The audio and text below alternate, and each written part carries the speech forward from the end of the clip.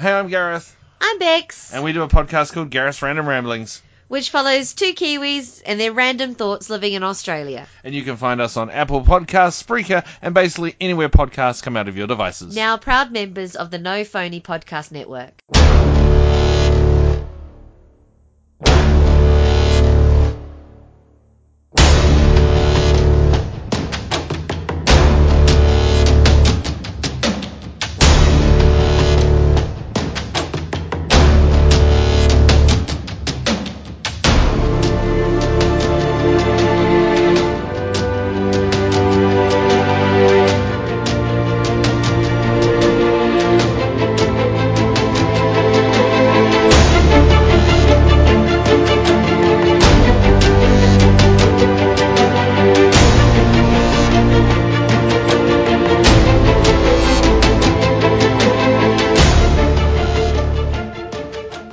Hello and welcome to Empty Seats. This is a weekly podcast where we dissect and discuss science fiction, fantasy, superhero, horror, TV shows, and movies. Eric, how are you doing? I'm doing pretty good today, Tom. How you doing? I am exhausted. I spent several hours in my yard transplanting 5 lilac bush from one location to another. Well, that sounds like fun. So, I know. Yeah, I spent several days this week leading up to today, just getting the ground ready, digging channels, kind of digging the spot where I was going to transplant them. But it was still a very long, tiring, and grueling day. I do feel a sense of accomplishment, though. The job is done, and I am ready now to repurpose my deck. I'm going to be taking off the old 2x6 treated wood that's rotted out, and I will be putting in composite. Nice. That sounds like a pretty solid summer project. Working on the deck and then moving the flowers around. Sounds like you got your work cut out for you the next few months. Yeah, it'll be nice when it's all done. How about you, Eric? Me, working. I'm working a lot. I worked yesterday. I think it was Thursday. You suggested we review The Watchmen, and I hadn't watched any of it, so I spent today. I think I powered through about 6 episodes, and I finished watching. I finished the series maybe 10 minutes ago. So yeah, that's kind of how my weekend went. Wow. Yeah. You know what? And that's going to be It'll be interesting because we are here today to review the 2019 TV series on HBO titled Watchmen. This is an original comic book that was written by Alan Moore. Interestingly enough, he has distanced himself from the project completely. However, not so interesting and typical for Alan Moore is he's kind of got that surly old man thing going on, and he hasn't wanted to have anything to do with a lot of things, at least from a distance. That's what podcasters and people in the know have consistently shared about Alan Moore. Yeah, I guess I can understand it. It's tough to see your work to be repurposed in this new style. At least the movie did its best to try and be like the comic books, even though it kind of did its own thing. I'm trying to remember if it was how close was the movie to the comic book. See what the book dives into, and I think what the series does a nice job of paralleling but not mimicking is the turmoil going on in society at the time. So if you want to give examples, crossovers, if you look at the Joker, the movie from this last year, and how they depicted the turmoil in the city and in society going around the Joker, and then if you compare that to Watchmen 2019, you see there's a very real elements in the storyline. The original comic book by Alan Moore was that. It was plugged in. It felt earthy, grainy. It felt that's what kind of made it really interesting. These were heroes that weren't heroes. And in a way, it kind of made them all out to be non-heroes in a lot of ways. Kind of like they kind of got in. Comic books went through a period, and it was where they went away. They took a hard turn away from depicting heroes as heroes and started showing the real kind of evil sides to them. I think Watchmen 19 does a similar thing. They kind of use, the structural racism and that whole backdrop, white supremacy, that's kind of embedded in all of this. That feels more real. When I think about the movie, Snyder's movie, I think that's where he failed the most. It didn't feel. I think what Snyder does is he cherry picks these images in these certain, like, this little elements about the comic book story that are right on, but the story itself is off. That's just my opinion. It's not anything that I've read. People say, I haven't heard a general impression that would match what I just shared, but because it was off, I didn't enjoy it that much. I think that the comic book is an absolute gem, and I could see why Alan Moore wouldn't want anyone to touch it. It's his story. Obviously, he had this the rights probably belong to Warner Brothers because he wrote the book for Vertigo. Vertigo is owned by Warner Brothers, so they probably own all the rights to that creative property, which probably has Alan Moore not feeling great. Yeah, I mean, the thing about the 2019 show that we're going to review is that it's like a direct sequel from the 1985 novel, and I'm assuming the novel came out in 85 because that's when that's when the giant squid is dropped on New York City. And yeah, so like this is like their reimagining of, it's essentially a sequel, and this is how they would imagine like history would play out after the Watchmen comic book ended. And the movie that came out in 2009 was itself like a reboot almost, or like a reboot, or just redoing the original Watchmen in a more modern sense. And I guess, 1985, 1986, it was the height of the Cold War, and everyone was believing that they were gonna die in this nuclear apocalypse, and so people were rightly fearing that society was gonna end, that civilization was gonna end, and then Ozymandias is supposed to be the guy who comes around and saves humanity from itself, and then this TV show, it kind of tries to follow that, where they're not him, I guess, but like they're trying to save humanity from itself, from its own, I guess, racial hate and violence, I guess, maybe. I don't know. I feel like maybe even I'm just starting to input my own ideas into what the show was trying to do. Yeah, it struggles. It does things that, in my opinion, a lot of movies do a lot of. And I think that's probably, I wrote a summary, Eric. I'm going to read it. Go ahead. And that'll be kind of a backdrop, because what we can't stand in society today is any kind of storyline that depicts individuals or entities as being pure or being omnipotent or having eternal values. They are completely destroyed. And you'll see it. They did it in the MCU movies. They did it with this. Dr. Manhattan is the closest thing to God, which is extremely problematic if you think about the story itself.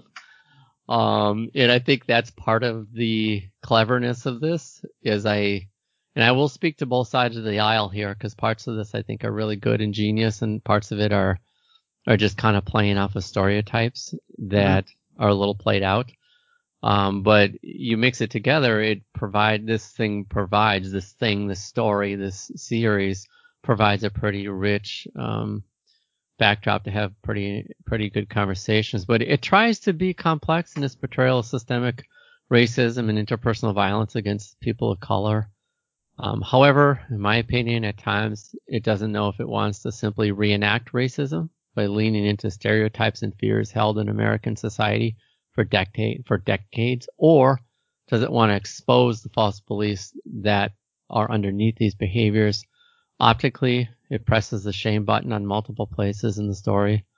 There's elements that of white man versus black man, white male suppression and patriarchy, white women versus black women. They do it in the if you caught it, the prior relationship Dr. Manhattan had with was with a white woman, and then later on in this story, it's with a black woman, and they play off of that whole trope, which is a pretty painful thread for people of color, and it's just kind of included in the story. There's no light shown on it in a way that exposes it for the pain that it's caused. Ultimately, it didn't strike an empathic chord with me. It's visually explicit. The story narrative lacked the edginess of the visual effects. It pressed all the shame buttons. The story in the series is almost saved completely by Regina King and Hun Chow. I think their characters are fleshed out full characters, and the portrayal of these characters by these actors is believable. It's amazing. The female actors are incredible. I'm not sure that even their heroics save the story from being exploitive, manipulative, and somewhat of a mess at key points in the story. So there you go, Eric. That's my opinion on this show. Yeah, I mean, I have to agree with just about most of what you said. I mean, it's definitely in the second half that Regina King and Han Chow definitely did kind of, basically carried the whole series, or they carried the end of this series, because without them, like, there's almost no plot, and the first half of this show was almost like a weird fever dream of like what a super fan would try to do if they're gonna make like a fan fiction of a Watchmen sequel. I like because, that. Well, they just jump from story to story. I mean, first it starts with, Regina King, and it has these the Rorschach people, or was it the 7th Cavalry or whatever, Yeah. and then it just hops over to the Ozymandias and his little what do you call it, his mansion, and then you have like almost no idea what's going on. Then all the cops have masks. Oh, well, then they're also wearing hoods, so maybe they're superheroes. But then maybe this is the super vigilante justice. So really what it seemed like was, it was like, kind of like they were doing nods, almost like Easter eggs, about how like, the Marvel films will have like Easter eggs in there that only you'd only recognize if you were a huge fan and knew the backstory for all of this. And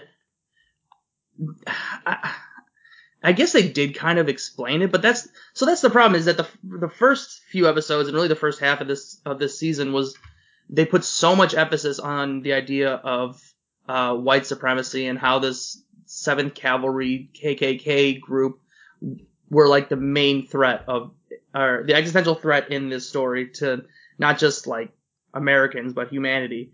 And by about halfway through, they had nowhere else to go with that story. The best they could do was to have the senator kind of be the main bad guy, and he was trying to steal Dr. Manhattan's power.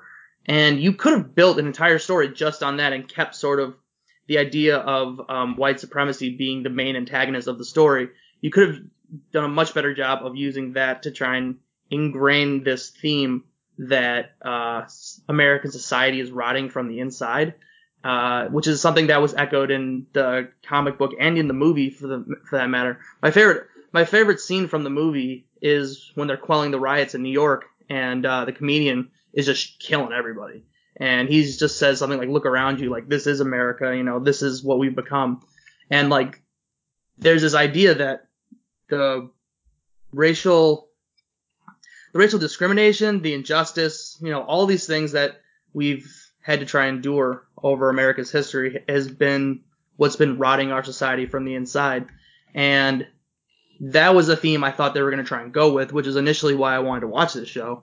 And while they did sort of get at that, and the whole thing with like the Cyclops organization, it ultimately became a B story to this Han Chow's character. Was it Liu or whatever? And her like ascension to godhood to try and save the world. And in that case, it kind of became its own little like superhero story, like a pretty traditional superhero story.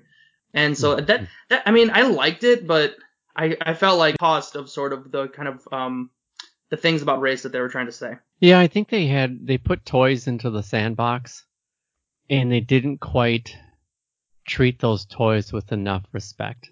I think that the writers actually reenacted racism in the story itself versus shining a light on it in a way, or possibly by reenacting it, and it exposes it and causes us to think about our own false beliefs in this country. I will explain myself here. So I loved what you just said. It's the 7th Cavalry, which are white supremacists, all led by white males, of course, with some white female cheerleaders, and they want to achieve godhood, right? That's in a nutshell. So they try to do it, they fail. Who succeeds? And a lady who is depicted as Asian. Now she's Vietnamese, right? Mm-hmm. So they don't want to pick completely on the main nemesis of America right now, which is China, but optically they play off this whole fear that America has of China right now. And that whole thing is problematic. Everything about that's problematic. Like, don't fear the white man. Your biggest fear should be the person over in East Asia. You know, it's like, I don't know. I think what it does is it does expose. If you look at it in an elevated way, there's problems with that. And then, so I think that, I think it goes back to like the first episode. The first scene of the show is the Tulsa riots in 1921, a Tulsa massacre. Yeah. And like that's powerful, especially considering its current events and how it was brought back up to the national consciousness only recently. And then the very next episode is in present day, in which a white man is being pulled over by a black cop, and it's believed that this guy is a terrorist of some kind. And then it's almost like this great juxtaposition of an alternate history. And they really it seemed like they were really trying to pose some really interesting questions on how America deals with the idea of power and race. And I think they had some good ideas. I mean, I remember the senator talking about how it was 40 years ago they were all in power, and then slowly that power eroded. So now they're trying to get that power back by becoming gods, essentially. And I mean, you can see that in current events, quite frankly, today, not in becoming gods, but in becoming all powerful in this nation. Mm-hmm. And that speaks to real fears on both sides. Yeah. And I mean, and then the problem is that because this is Damon Lindelof, he is great at posing those questions, at kind of setting these great storylines up, but then he's never been able to never been able to follow through with capitalizing on the great narratives that he sets up. And so that's why it kind of devolves back into, this Vietnamese character is just a narcissistic, asshole and wants to become a god because she believes that she can do it right, when Dr. Manhattan's spent his entire life his entire existence realizing that that's almost impossible. Or not Dr. Manhattan. Ozymandias figures out that that's a bad idea because he's a narcissistic, maniac who knows that if he was given God powers, he would not use them well. And I think that's the problem, is that they didn't know how to land this plane. And so they try to tie all these figures back in. And in the end, the 7th Cavalry and that whole storyline just became a vehicle from which to push the greater sort of superhero arc of trying to stop the evil villain from becoming a god. And that was kind of lame, because in the very last episode, they Regina King's character, what's her name? It's Abar. It's Abar is the name of the Angela Abar, Sister Knight. Yeah, Angela. Angela goes back to the theater and has a conversation with her grandfather, Willis, and they actually have a great conversation about everything that happened. And I don't know. It's like, story arc wise of the characters of Angela's character, I thought was pretty solid. It's just that the plot itself just didn't make sense a lot of times, was going way out of its way to be different, and that made it really hard to follow a lot. Yeah, and I hesitate to go too far into this, but I do think in the 8th episode, because I don't know. I can understand what you're saying. The funny thing is, I actually like that episode because it finally shed some backstory on Angela's past and the fact that she, like, why she's from Vietnam and she's supposed to be an American. Like, I assumed she was just hiding in Vietnam in exile after she got shot by the 7th Cavalry or something like that happened, or like her father fled there or something like that. But then it makes a lot more sense because I forgot that America won the Vietnam War in this reality. I think the exploitative part was having Dr. Manhattan and thus having God be a black man was a little bit exploitative. I can see the writers just knowing that they're going to get some shock value out of that when people realize what happened. I think the nakedness of him is just, that's his character. I don't think there's anything supposed to be exploitative about that. At least not that I felt. That's just his character. And because he's a guy, he doesn't care what he looks like for the most part. I don't know. I didn't really care too much for the God trying to be immortal. Like that, we've been there before. I mean, we've done that with this character before. I mean, isn't Dr. Manhattan the whole idea is that he kind of realizes that he's not a human being, that he's not immortal anymore, and he needs to stop pretending, and he needs to just go be a god, away from humanity because his influence is not healthy for humanity, and that's, I guess, what Ozymandias didn't understand, or something like that.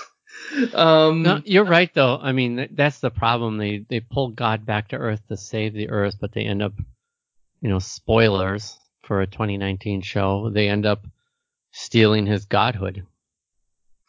And who's fighting? That's that whole thing. And like that was the whole thing. I mean, it was cool having him sort of be this undercover god, actually being Angela's husband, this whole time. I mean, I still don't quite understand why he chose Angela, other than the future told him to do it, which, as much fun as it was to kind of play with the fact that he can essentially, be present in all moments in time, that was like a fun, like, cinematic device and storytelling device. In the end, it doesn't exactly make sense, in like that. So having said that, I really like the structure of that episode and how they did it and how they revealed the past. Yeah, and it's just, I don't know. It just still gets to the point of how did it become Angela, who is just inextricably linked, and why is Tulsa, Oklahoma so important of all, with the whole history of all this crap that went down? And I mean, I don't know. That's the thing. That's what they're trying. They tried to make this about race to such an extent that other parts of the story suffer. Like, I think just the stuff about race, and I think the part in episode 8 where they flip back and show the backstory, that's really good stuff. And I think that's interesting stuff. I think where you have problem is the whole God stuff. That suffers because the story just doesn't feel very original. I think Adrian Veidt dropping an octopus, this time in the form of millions of tiny octopus, that's no different than the original story that was already told in The Watchmen from 1985 or 86. So you didn't come up with anything new there. I think the parts that shed light on racism all work. I think Angela's character works. I think Han Lao in her depiction. What's the name of her character? Lady Trio? Or how would you say that? It's like Lady True, basically, I think is how you say it. Yeah, Lady True. Well, that makes sense, right? She's all about truth. I mean, if it weren't for Lady True's portrayal as being just frankly downright hilarious at points. I mean, she was a joy to see on the screen, and I really enjoyed her character. She would put the truth in people's face, and she would hold people accountable for their lack of rationality in ways that was so revealing but so hilarious. So I think I'm kind of all over the place with that. I really liked her character a lot. Well, I was going to say, I have to agree with you. I did really like her character to the point where I was like, yeah, I'd be totally fine if she stole Dr. Manhattan's powers and became a god. I mean, the way that she portrayed it and the way what she said, I was like, she probably would make the world a better place. And like, okay, sure, why not at this point? Absolutely. I agree. And Adrian Veidt has more, if it's even possible to say this, in the books, he has a little bit more nobility. So when they portray him the way they do in this, they are mocking that whole persona. That is all a mockery of somebody who carries themselves as having X, Y, and Z. But at the end of the day, Adrian Veidt is the one who has some capacities to interrupt this whole plan when nobody else can, right? Mm-hmm. So they do depict him ultimately having power, but you can't ever show a character have both a sense of nobility and a sense of purposefulness and have answers. It's boring. So you have to make them into this perverted old scrawny dude, and he's interesting. I thought, is it Jeremy Irons? Yeah. Yeah. I thought his character was pretty good, pretty interesting, even though it's a pancake flip in a lot of different ways. But I thought that the actor just really did a pretty good job, I thought, pulling off that character. Well, see, that's the funny thing about like the way they structured this story is that, yeah, I do think Jeremy Irons did a fine job with it, but the thing is, he didn't really do anything for the first like 2/3 of the season. I mean, he's literally stuck on a manor. Just who knows what the hell he's really trying to do until you get to the point where you realize that he's on a freaking moon, one of the moons of Jupiter, and like reenacting or just trying to not go crazy. And like you realize he's basically in a prison that he put himself in.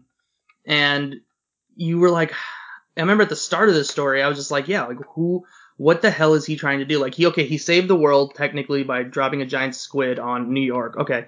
And what about what he's doing? How is what he's doing now going to tie into the overall story? Because the first 3-4 episodes, it has almost nothing to do with the overall story because they haven't even gotten close to touching the idea that they're going to capture and steal Dr. Manhattan's power, which essentially became the main thrust of this story. Like that was essentially what this show was about.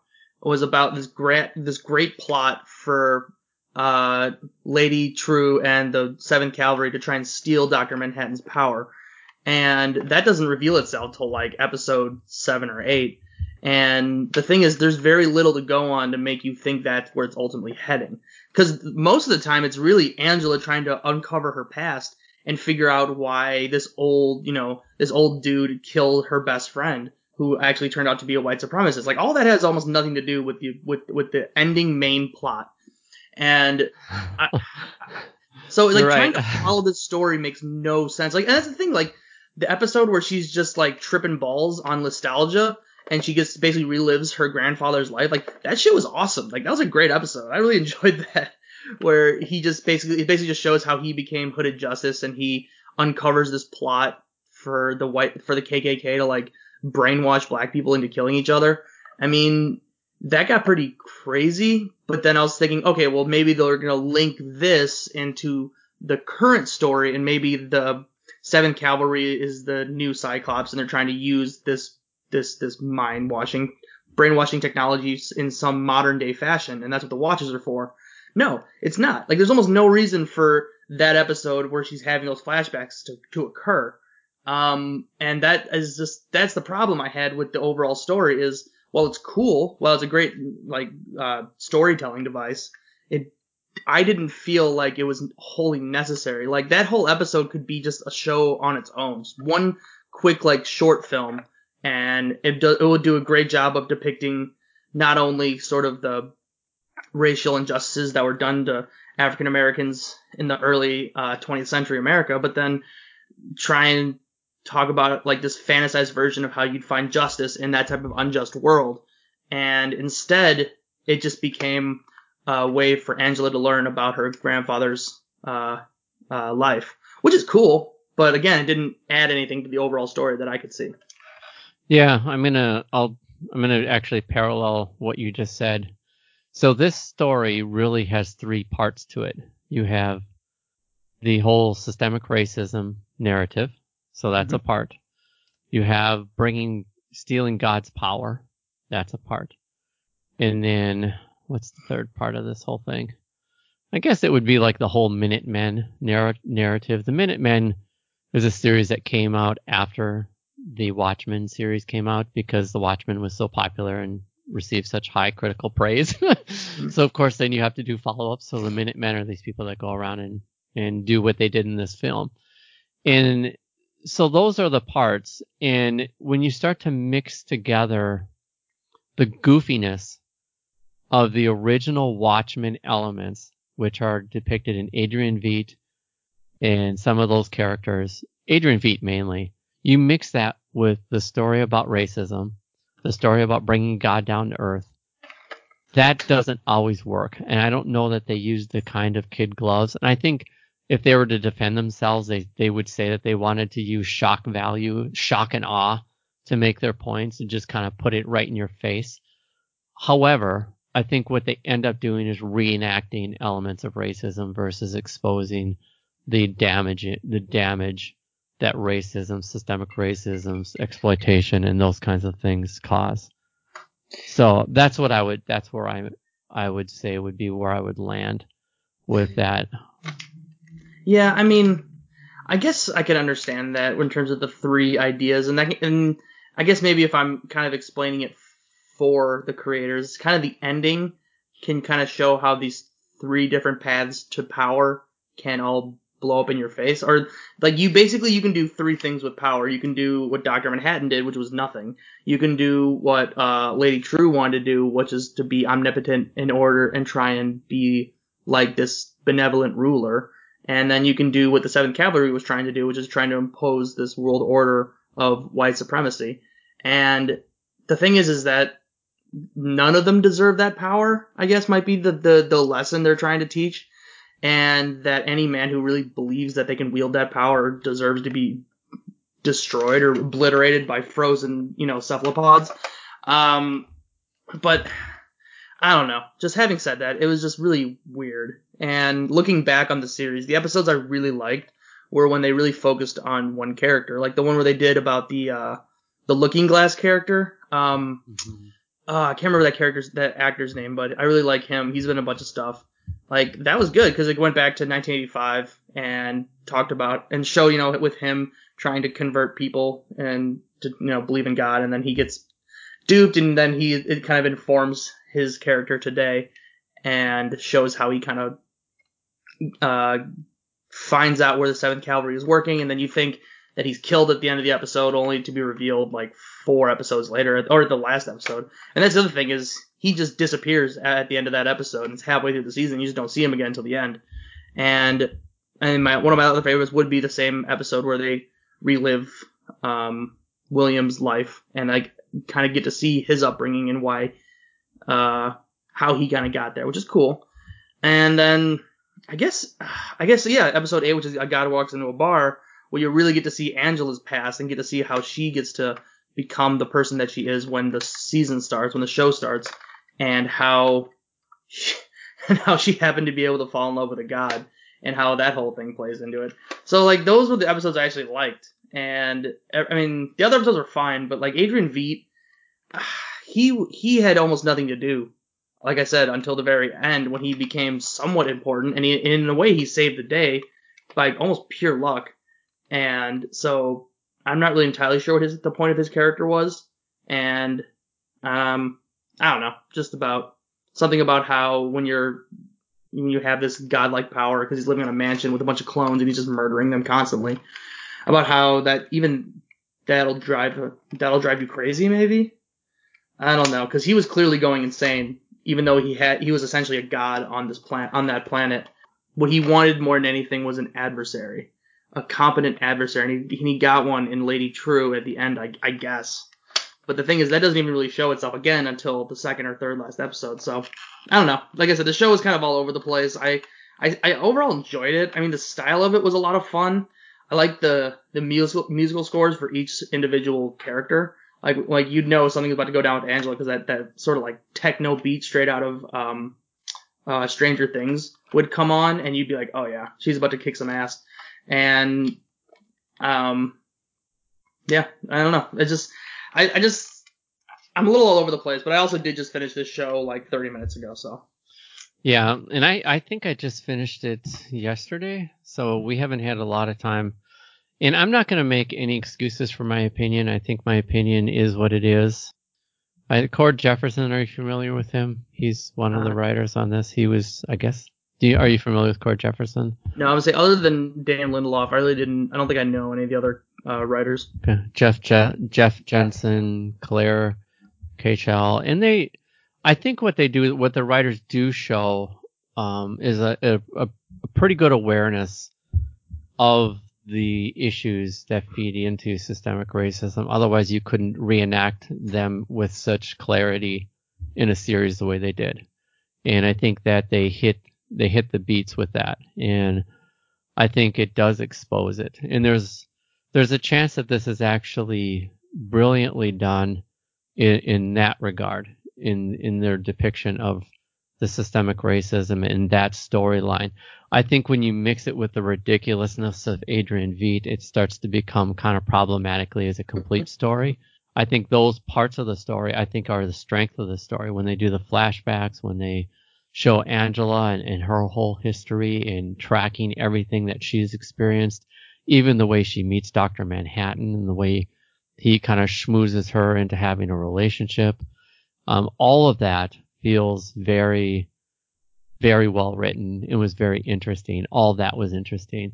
I think the stealing God's power mixed with the Adrian Veidt stuff, it almost felt like this was two shows. It felt like the first half of it was goofy, and then they got together in a room and they decided, you know what, we got to do something with this because this story is looking goofy, folks, and we're going to need to put some oomph. We started off with this whole Tulsa thing. We said this was going to be about race. We said we were going to do, and maybe we need to move off of this whole Watchmen thing and get back into the real heart of the story, which is systemic racism, power differential, and violence against people of color. And we'll just tie it back in at the end in as best we can to kind of save the story. I don't know. Who knows what they were deciding and talking about in the writer's room, but I do think there's two very different stories here, and part of the story is goofy and part of the story is actually really good. Yeah, I mean, that's the problem, I think, with the first half, in which, like I said, the whole show starts with the reenactment of the Tulsa massacre, and that's a very powerful image to start your show on. And I think the idea was there to try and have this superhero show, but that's heavily informed by race relations in America and racial violence and discrimination and all that stuff. And that's what I said, like they were getting to that, and they were trying to craft this whole plot about how the 7th Cavalry, or the KKK, or white supremacy in general, is trying to regain their power that they lost over the last 50 to 100 years, and how it's going to take, a superhero to try and do that, or, something like that. And then there was a way they could have done it in which it would have done justice, I guess. And then, I don't know, so I think the idea was that was going to be the main idea of the show. And then the whole idea that it's in the Watchmen universe and there are superheroes, I thought that was almost not even going to be touched. I just thought the only nod that they were going to have that the superheroes existed was going to be the fact that all the cops had to wear masks and dress up as superheroes. And that would have been it. And this would have been as loosely based on the Watchmen comics as possible. And then, yeah, Dr. Manhattan's out there somewhere. But, I mean, quite frankly, I would have been totally fine if he didn't show up in the show at all. But then in the end, I'm guessing maybe they had a separate ending where the 7th Cavalry kind of stealing the power of Dr. Manhattan probably would have been the ending, and that would have been the arc, and that's what Angela has to stop and all that good stuff. But then they kind of either didn't know how to end it in a way that was satisfying, or they didn't know how to do it in a way that made sense. And I think it's that one, because it's really hard to find a way to bring Dr. Manhattan back into the story unless you do it the way they did it, which is have him be married to Angela and be essentially undercover as a black man this entire show. And I mean, that's like, I can just see them like Lily, they're just, smoking a bunch of weed on someone's couch, and they're like, wait, I got it. Angela's husband is Dr. Manhattan, and they're like, oh my god, that's how you bring him back. It makes sense now. And they probably thought it was a great idea, and or something like that. You know what I mean? And they even and that was the idea, is that I think what the idea originally was that after the whole idea is that Adrian Veidt he drops a squid on New York to try and solve all the world's problem, bring the world together, and create this utopia. And the reality is that that's impossible, that there's still these deep racial biases and issues that not only in America but throughout the world that prevents that from happening. And so even though he may have been able to create this utopia, that original sin of racism and racial bias is rotting that society from within. And that is where we get to present day, where that's still happening and it's falling apart. And then that's the idea, I guess, is what they were trying to go for. And then what they needed, and then what the 7th Cavalry needed is that they needed to retake that power. And the only way they could retake that power would be to take the power from Dr. Manhattan. Or I thought what was going to happen was that I thought Lady True was going to do another mass casualty event where she drops another squid on Tulsa, Oklahoma or something like that, and thus creating a new reason for the world to unify. Something like that. And essentially the idea is that you can't force people to face the great evils that they've wrought on each other, and that it has to be done at a level where everyone's willing, and society is not ready to do that yet, hence why they're still killing each other in the name of racism, in the name of white supremacy, and that's why the world's still falling apart. Yeah. Something like that. Yeah. I mean, it's good because then it gets back to the idea of what was Adrian Veidt's purpose on this show. I mean, he's stuck on Europa for 85% of it, and then he comes back. It's almost like he was brought back just so that he could drop frozen squid on Lady True and to save the day, which he does. He saves the day essentially. And what was the point? I mean, what was the point of showing him being stuck on this what is it? What's the term? What's the paradise that Adam and Eve live in? In Genesis. Is it Eden? Yeah, there you go. He's literally living in Eden, and it's showing about how he's losing his mind living in Eden. And I'm sure there's some great commentary there about how you can be brought to paradise, and even then you won't be satisfied. I mean, Dr. Manhattan even says something like that. And and then other than that, I mean, I don't know, he gets brought out of it, and because he's brought back from Eden, he gets to save the day. That's the thing, is I can't grasp what the messaging is on a lot of these themes and a lot of these storylines, because they don't make a lot of sense. And that's a real problem with this show and with a lot of shows. That is the problem of this. It's almost like if these little ideas, these concepts are just placed in little jars and moved around, but they're not really connected in ways that create a cohesive story that has an empathic, emotional, connected kind of a oomph at the end of it. I felt no empathy, and I should have been feeling tons of empathy for Angela's character. I should have been feeling like, oh my goodness, everything she's been through. But I couldn't feel that.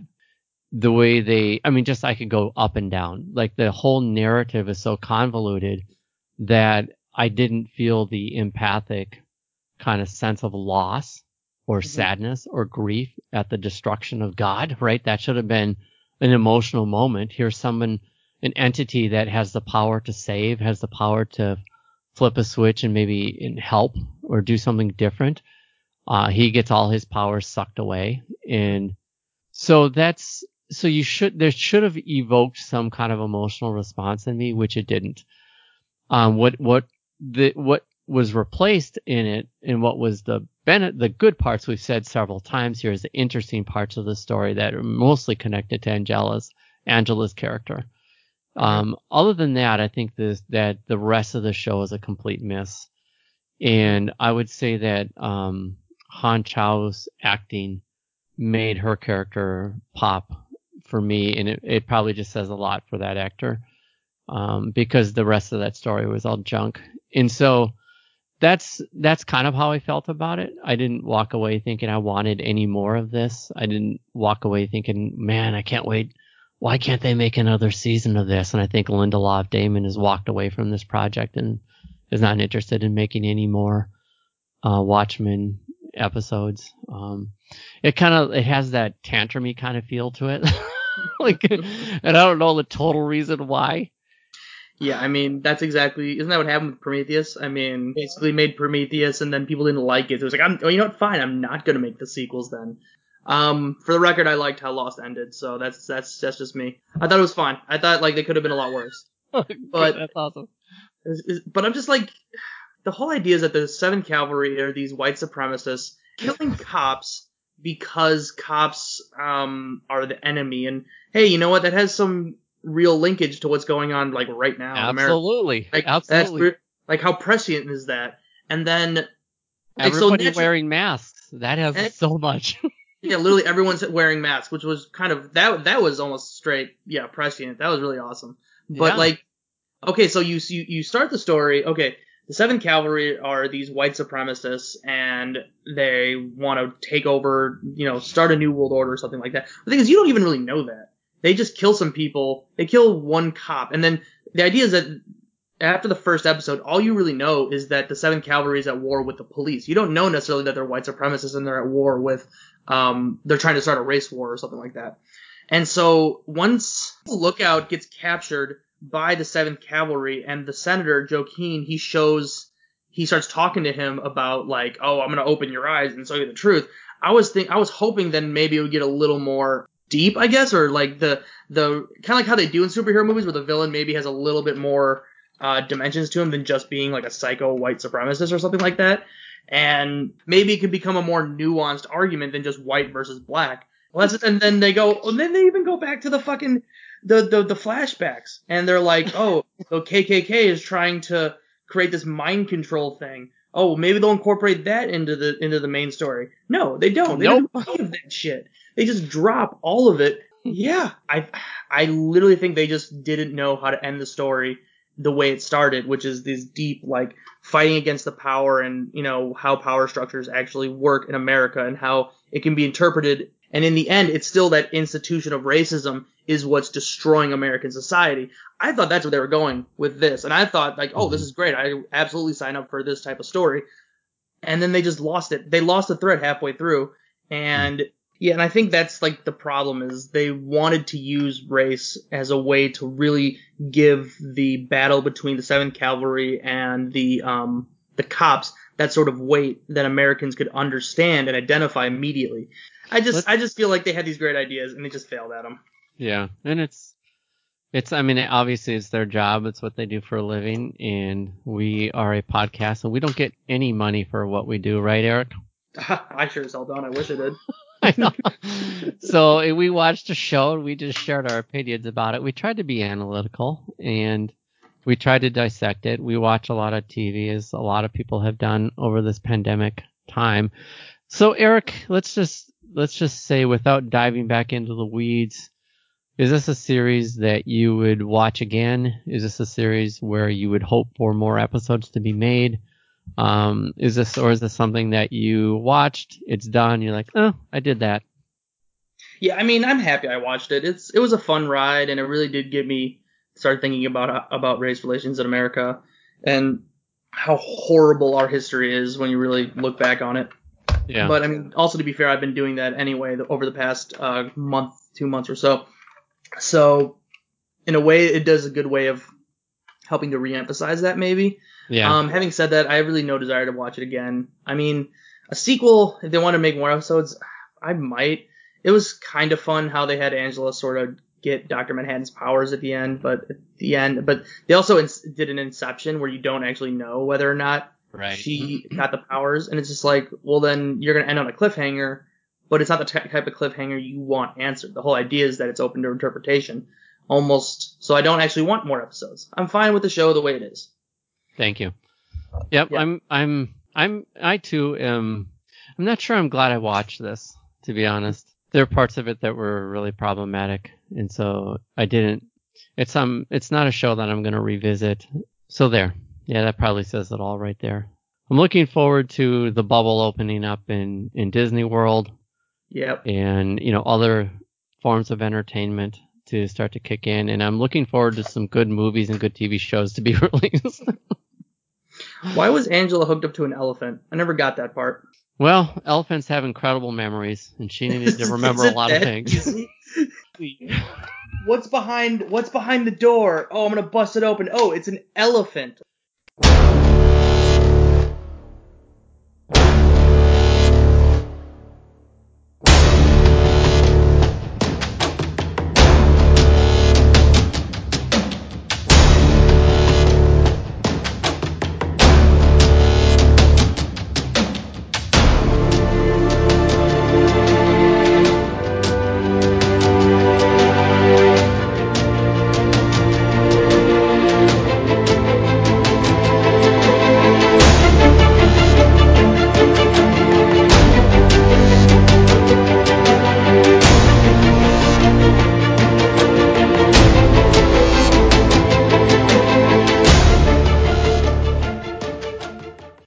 Lady True, she's not incredibly smart and successful on her own. No, her mother has to artificially inseminate herself with Ozymandias' freaking sperm, and that's why she's so successful and powerful. It's like, no, fuck you. She's just really smart, and she did it all on her own, and it's just like, it's just stupid, and the creators just thought they were really smart doing it, and I'm sorry that I cursed so much. You know what? I yelled a lot in this podcast, so maybe the writers are feeling a sense of satisfaction because I know they're listening to this. We know we have tons of high profile friends of the pod. David Lindelof, friend of the pod.